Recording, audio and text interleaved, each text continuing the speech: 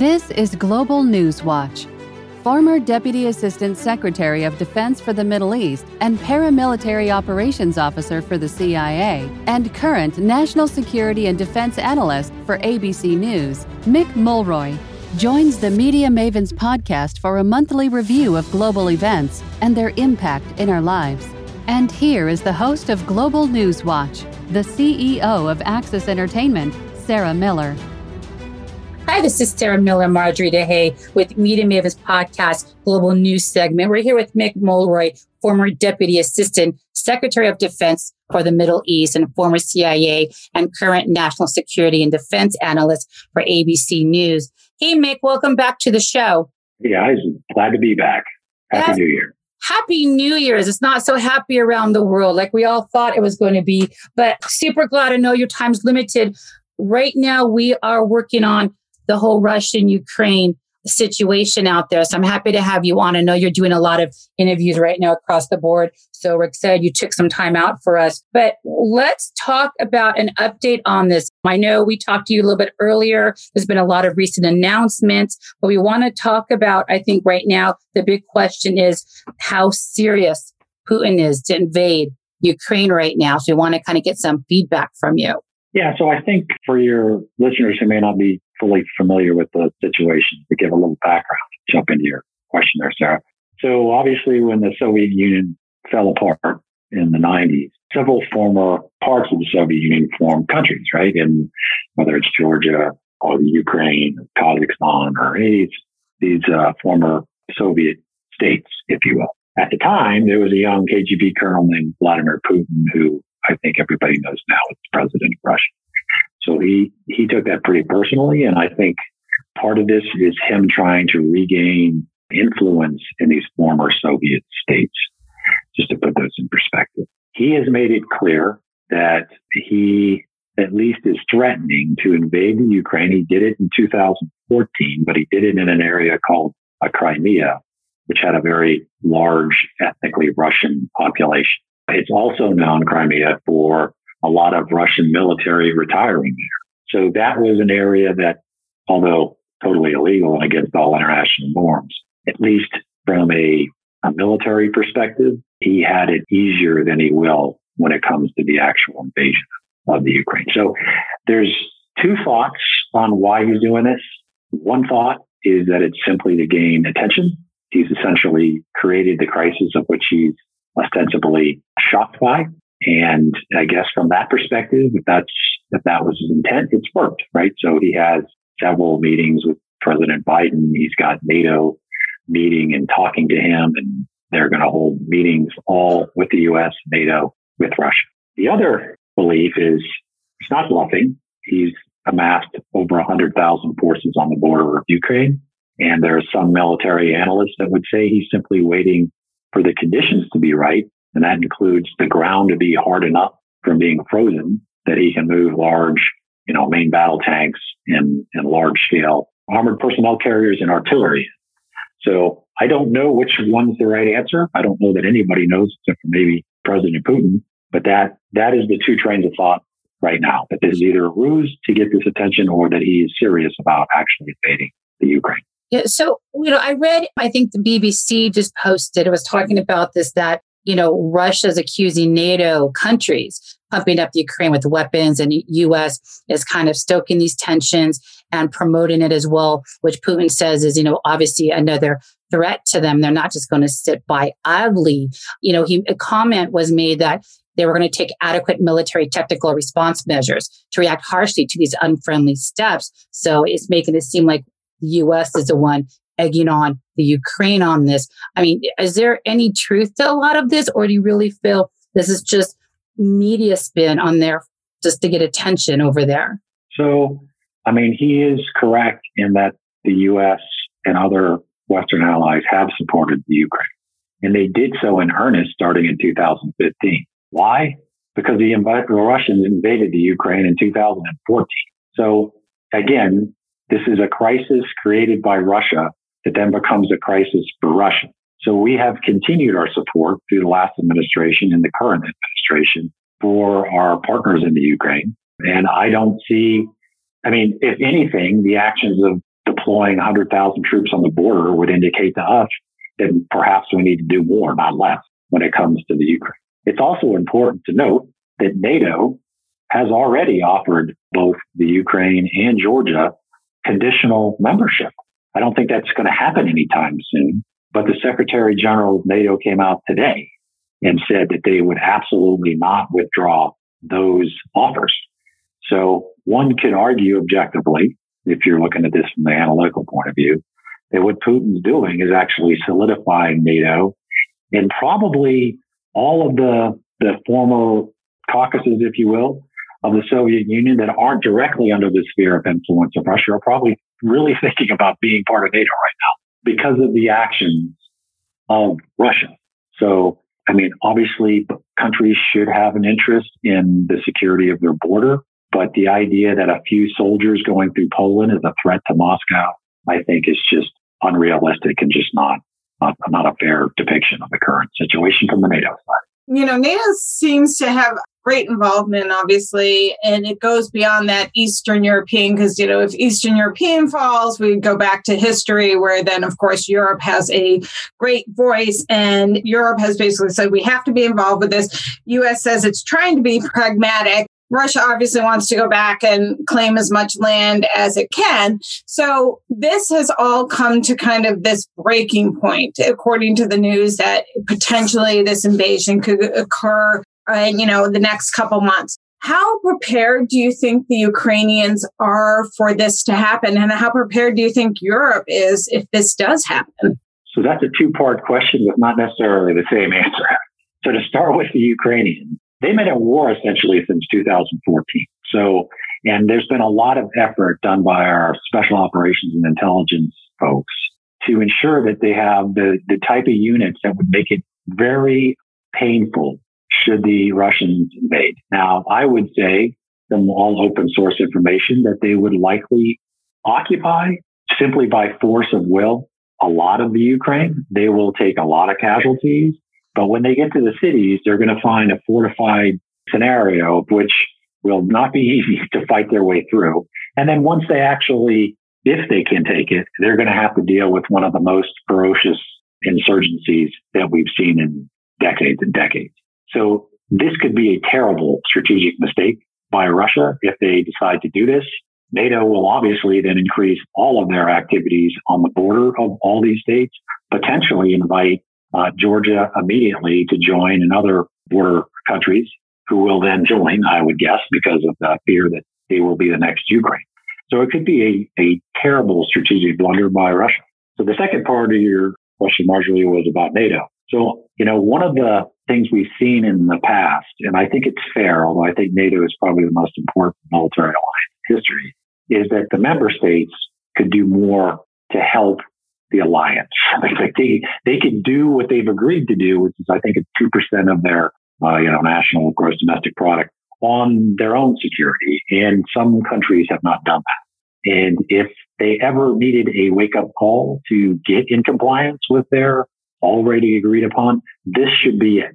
So the U.S., whether it was President Obama or President Trump or now President Biden, have always said that all member states of NATO should be paying their fair share. And what that means is putting that money toward their own military.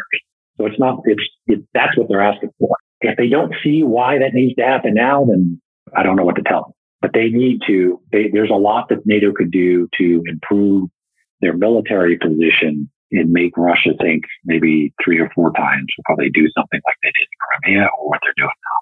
I mean, I think it is all about ego, land grab, to Margie's point with Russia, because what Russia wants, I want to focus on Russia for a second. They're asking for NATO to abandon all military activity in Eastern Europe. And because in short, they want NATO to return to its pre-borders from 1997. But they're also saying Putin's talking with the U.S. to focus to ban all nuclear weapons from being deployed in these territories. And they want a treaty. And then I know Biden made a comment at one point, it was in the news, that we were going to cut off all ties. It seems like Russia wants the U.S. I mean, and it could be just a ploy. When we all know the relations have always been a lot of contention between us and Russia. But they're asking for NATO to pull all military activity from Eastern Europe and for the U.S. to back that decision. Now, to me, is that giving him, it's kind of like playing chess, an angle to move in to control it? Or is there any legitimacy behind, is there anything smart about asking everybody to pull back, to play nicely? Or is that just a ploy for Russia to kind of pivot in to get what they want? So I can see from the point of view of negotiations why you want to start off pretty ambitious, if I can use that word. So he's also asking that we permanently say we're never going to invite any of these countries to join NATO. So I know he knows that that's not going to be a thing we can do. It's a non-starter from Secretary Blinken said that today in front of Congress. That's not going to happen. So he probably started off with that, thinking that then other things that he's asking for would be more acceptable. To your question, Sarah, I don't think there's any chance that NATO is going to guarantee we're not going to do military actions on the border countries, or they're sovereign countries. I mean, we're talking about these like they're up for grabs, right? They're not. That's not the way the world should work anymore. That shouldn't have worked that way after World War II, right? Where people just decide they bargain over a country. Like we can actually decide whether Russia should own Georgia. And I bring that up for good reason. There's things he's asking for that NATO doesn't have any authority to do. You know what I mean? And nor would they want to. But I do think it's important that we maintain a dialogue. To your point that we might break off relations. I mean, we didn't break off relations in the height of the Cold War for good reason. We want to have that ability to de-escalate situations. You know, we don't need all the, ego-driven macho folks of the world plunging us into another war in Europe. I mean, this is something that might not be grasping many people's attention until you wake up with BBC and CNN International showing pictures of Russian tank battalions going into Ukraine. And then the entire world will focus on that and nothing else for a while until that's resolved, because that's another war on the doorsteps of Europe, or in Europe, basically. And that would change the scenario, because then anything that happens from there could escalate into another, dare I say it, world war, right? Because if NATO then reacts and it escalates, then you have Russia v. NATO, which means the U.S. We have a treaty obligation, just so everybody's aware, under Article 5, I believe it is, of the NATO alliance. If they attack one, like Poland, they attack all of us. So we will defend them, and we are obligated to do that. And that means, that's why I'm pushing for not breaking up relations and for cooler heads prevailing, because that would be a disaster. So, which makes sense. But, Russia, I mean, just the thinking behind this is that Ukraine's current leadership is running an anti-Russian project, which Putin decides is a disintegration of historical Russia when the whole thing collapsed in 1991. And, he's now saying these arrangements is what's happening. You have the 2015 Minsk peace deal that was haunting the conflict. It seems like all of these things, back to the beginning, is, like you said, is it really feeding into his ego of control, or did the Ukraine really run an anti-Russian project? Is there any truth to that right now? So I imagine after they're invaded by Russia and part of their territory was taken, they probably ran a bunch of anti-Russian projects, as anybody would when you're occupied by a foreign power. So, I mean, if President Putin is upset about that, I suppose that's up to him. But I think we need to put it in perspective as a country that saw a portion of its territory annexed. I had been on, and we were talking before the podcast, I've been on foreign media where I'm directly up against, if you will, at least philosophically, Russian policymakers and academics. They will claim that, there's ethnic Russians in Ukraine. So they've decided that they're under some kind of threat. So they gave them citizenship. So now they have to go defend their citizens in the Ukraine. That's their logic behind it. Of course, one could flip that and say, well, so if there's ethnic Ukrainians or any other ethnic groups that is in that region of the world that is in Russia, can those countries then, like Uzbekistan and Uzbeks, give them citizenship and claim that they can go into Russia to defend their new citizens because of their ethnic background? Of course not. Russia wouldn't stand for that in a heartbeat. So a lot of this stuff is like, it's just nonsense, to be honest. And what's not nonsense is that this could escalate into a significant conflict and that it should be taken serious. But some of these arguments, I just don't think we should be taking serious, in the sense that now it's all about the West trying to debunk everything that Russia's saying.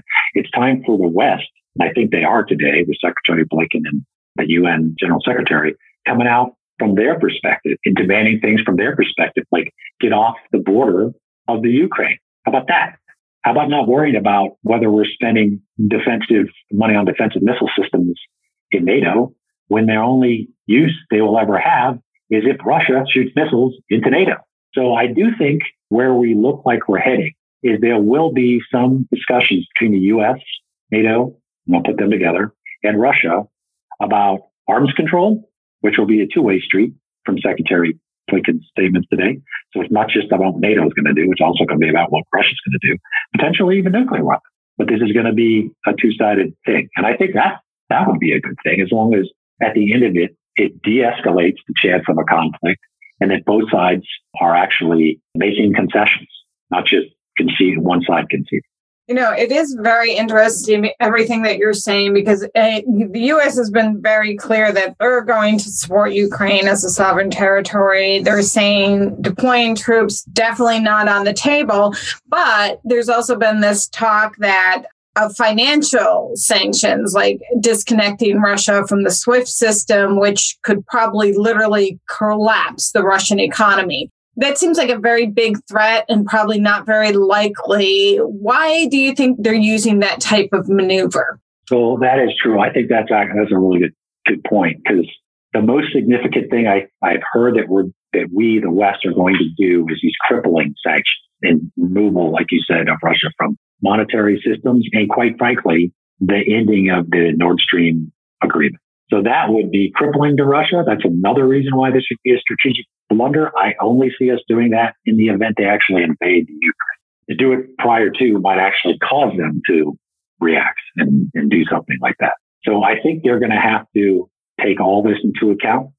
So from their perspective, there's one thing that a lot of people who are involved in conflict say is they always turn the map around, right? And what that means is look at it from your adversary's perspective. So if we're, theoretically turning the map around now, if we're Russia, we're saying, okay, we invade the Ukraine. I'm going to put 100,000 plus troops there. We're going to take a lot of casualties. We'll probably be given crippling sanctions that will really hurt the economy, the Russian economy. We'll lose agreements like the Nord Stream, and everything we're worried about, like all these other countries, Georgia, et cetera, will want to join NATO, and maybe NATO will just say absolutely, because we just saw what Russia did to the Ukraine, which then defeats the whole point. So I think we have to look at it from Russia's perspective.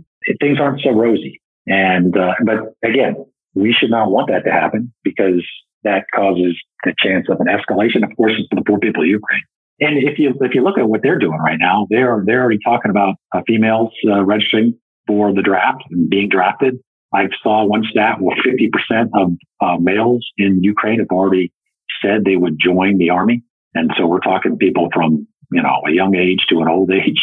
So they're going to fight like essentially the country of the Ukraine. And when you get into the areas where they're going, they are very much nationalist. So they're not going to be playing on any Russian sympathies because of their ethnic. They're going to fight, and it's going to be ugly. And it's not, I'm obviously not an advisor to the Kremlin, but, I'd be saying, hey, if this is just to get us attention on the international stage, I think we got it. If you really want to take this on, you risk the collapse of the Russian economy and being bogged down in a war you can't get out with and save face by getting out. Mick, what about some of these countries or Nordic states like Sweden and Finland? They're not part of the alliance, but they're strengthening ties. They're not giving any wiggle room for maneuvers. Their military commanders, prime ministers are saying it would completely undermine their country's military strategy. And I think some of the concerns for them, whether they're part of NATO or not, is that U.S. European allies are now saying they are not having a voice in the talks between U.S. and Russia. How is this affecting our relationships with our European allies? So another good point, because Finland just came out yesterday or the day before and said, we're not taking off the table joining NATO.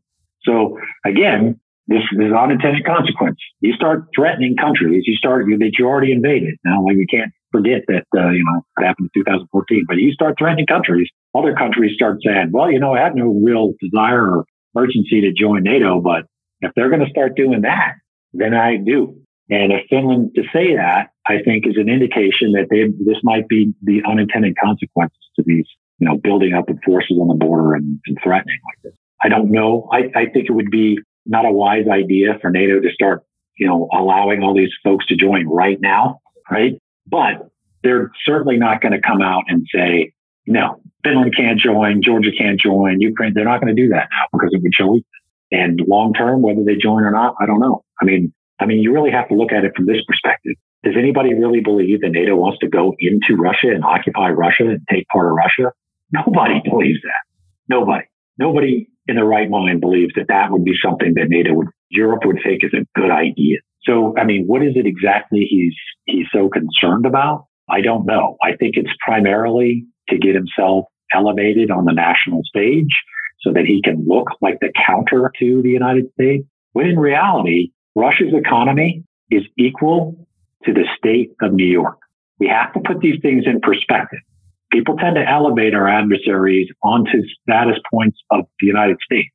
So New York has a great economy. I'm certainly not dissing it, but it's one of 50 states. They have a larger economy than Russia. So we need to, and we put way more money into our defense than Russia. So he likes to do things like this to get elevated to the stage. So people are talking, President Biden, President Putin, they're talking. But essentially, he's not on the same stage, and Russia is not on the same. I know, the UK, which is a very big, stable economic stability for Europe, they're saying that they're considering an extension of defense support. So I feel like this is having this ripple effect out into the countries that we have tight relations with that have never been in areas of conflict or controversy. But it seems like everybody's now starting to wake up, rally, and take this more serious than they have in the past. Yeah, I think if you look at a lot of the recent books coming out, a lot of the discussions, there's this issue of us. I think one book that I would recommend that I read over the holidays is called Twilight of Democracies. I don't know her. I think her name's Anne Applebaum, if I recall correctly. She's talking about something that a lot of people are talking about. There's like a lurch away from democracies. Some people would even say there's elements in the United States that are pushing this, but it's in toward authoritarianism, which is all around the world right now. It's all through Africa. There's all through, look at all our adversaries, China, Russia, North Korea, Iran. These are all authoritarian states of which human rights has little to no relevance, right? And they're definitely not democracies. So if you're looking at this as a broader context, those democracies in Europe need to wake up, right? So we shouldn't have to ask them to pay 2% of their own money on their own defense. They should be paying 3% because they want to, right?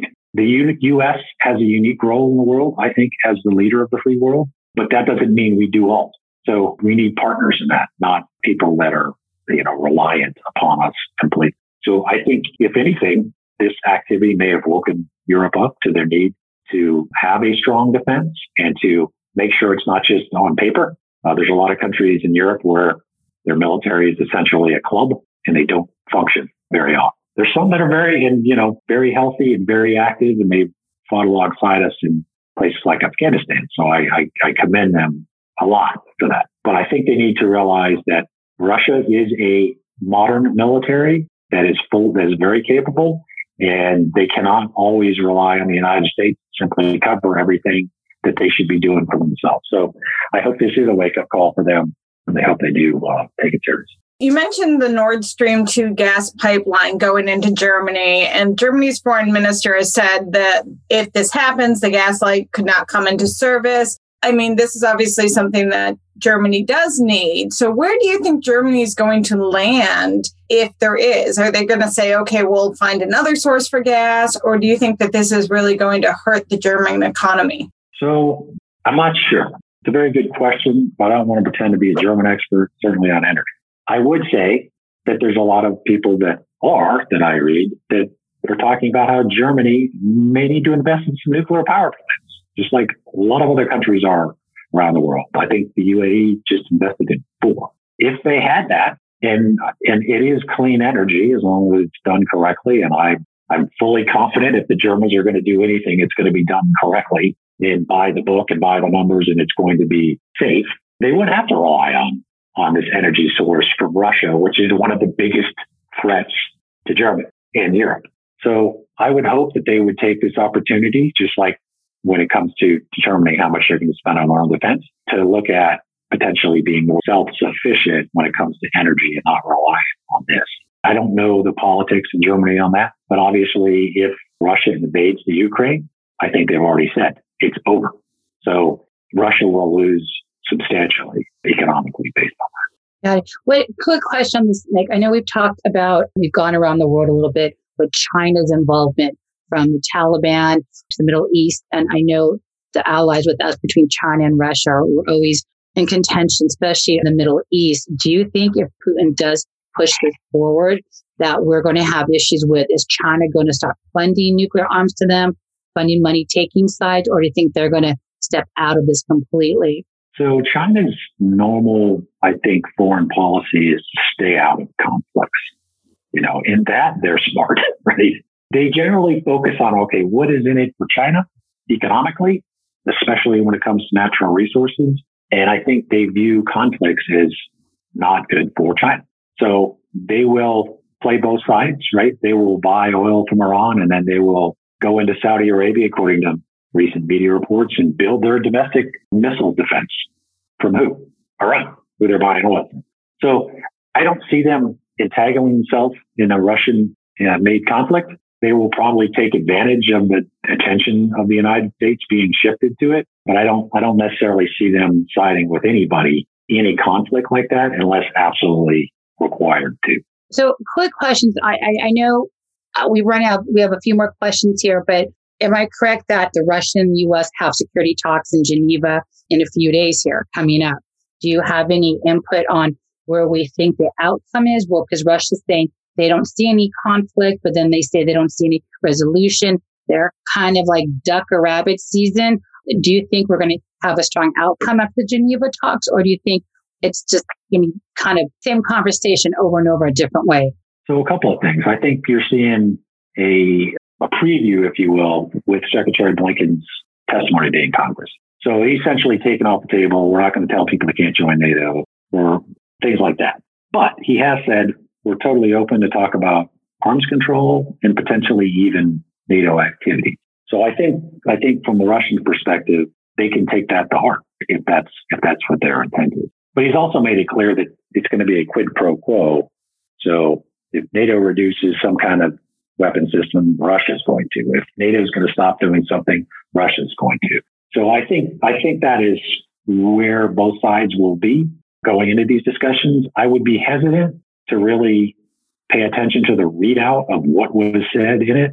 Those tend to be basically just talking points on what I think Russia's more guilty of this than we are. But I guess both sides are going to portray it the way they want. I would look for the actions, which will indicate what was actually agreed upon coming out of that. If an exercise is canceled in NATO, if Russia pulls off the border and to a certain limit, then we'll know that's what they discussed and that's what they agreed to.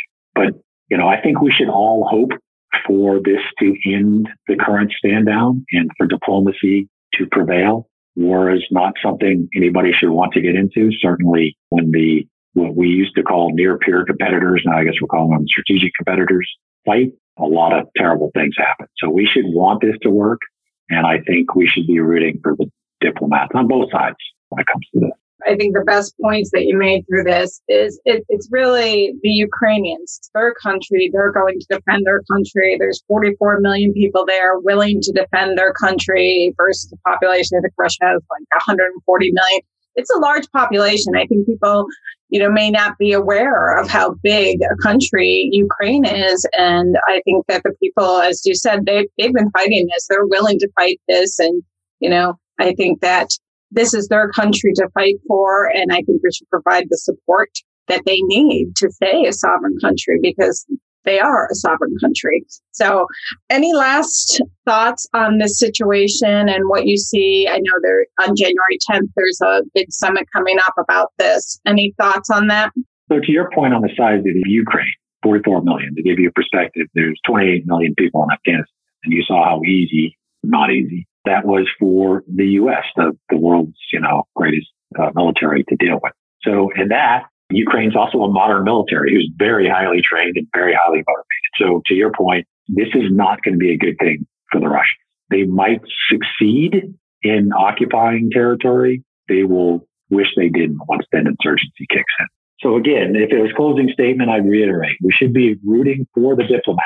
This is not a movie. When countries like this fight, terrible things happen, and it's usually to innocent civilians every time, and children. So let's hope that this doesn't happen and that the diplomats can come to some kind of agreeable solution. And then, as all members of the free West, if you will, the free countries of the world, I think we do need to start paying attention, not just to COVID, which is, obviously important for the world, but also this rise of authoritarianism. If we believe that democracy is the way to go, individual human rights are important, and that people should have the ability to say what they want and believe what they want, then we need to say so.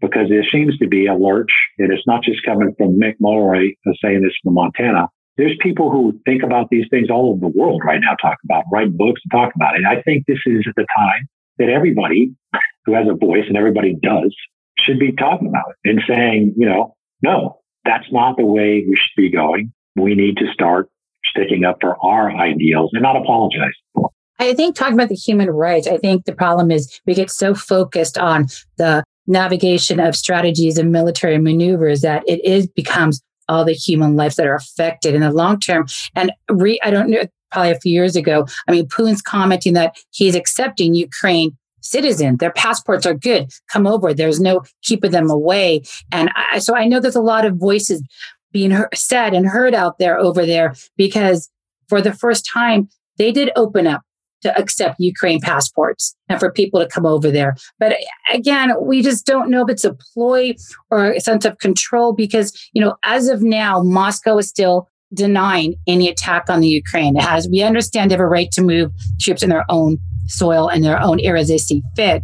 I just feel like this is always such a historical issue for land grab over there in Eastern Europe. Everybody wants control. And I feel like, we're going to accept you, human life. We'll take your passports, come over, open arms. We're not planning on attacking. We're going to stay on our own playground. But everybody's trying to push that line back to own more and more lands of other countries. So, I just feel like this is kind of like we talked about when we had our Middle East podcast with you on Global News Watch. It always seems to be about taking control of land and other countries. And is this going to be another ongoing historical conversation like we have with the Middle East? It's never going to be resolved. It's always going to be something that we have to keep an eye on.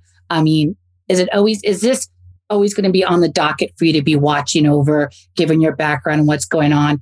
Yes, I think, Sarah, I think absolutely. So if you're seeing it in Kyrgyzstan right now and Russia's sending in troops, I would say that it isn't everybody that's trying to do land grabs. It's Russia. There's nobody in NATO trying to do a land grab on Russia. Now, maybe from his perspective, he's saying we're trying to get the former Soviet states into NATO, but his activities would indicate, at least to them, they should be, right? Unless you want to be the next Ukraine. So I think you're correct that this isn't just going to be like we're going to have the discussions in 10 days and then this is going to go away. This is obviously an obsession of President of Russia, and he's going to never give up his idea of and he is getting influence in Belarus, for example. He has complete influence, right? So the Russians are a formidable adversary. They tend to do most things in what I'd call a regular warfare, the gray zone, which seems to be the term that everybody's using now.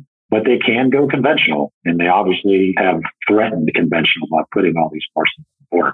So let's hope that those who believe this is more about grabbing attention and not grabbing territory are correct, because from their perspective, they were successful. They got all of our attention, but not an actual land grab. And that they're simply waiting for the actual environment and conditions to be right for an actual major invasion from a conventional military force. So if that's the case, then we got a lot more to discuss. If not, then we can just talk about what happens at the summit, and hopefully this will calm down. Yeah, it was so good having you on the show with us again, Mick. I know you got to run over to ABC right now, and you'll keep us posted. But we're looking forward to getting an update from you, having you back on again next month on Global News Watch. But unless we have any parting thoughts on this, good luck with ABC, and we look forward to our next update with you. All right. You guys have a great weekend, and I'll talk to you next time. Thanks, Mick. Thank you for joining us for Global News Watch. To find more podcasts and to learn more about our host and guests, please visit MediaMavensPodcast.com. Thank you for joining us for this special podcast report.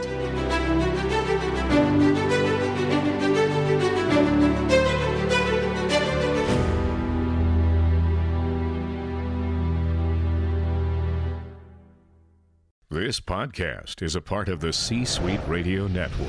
For more top business podcasts, visit c-suiteradio.com.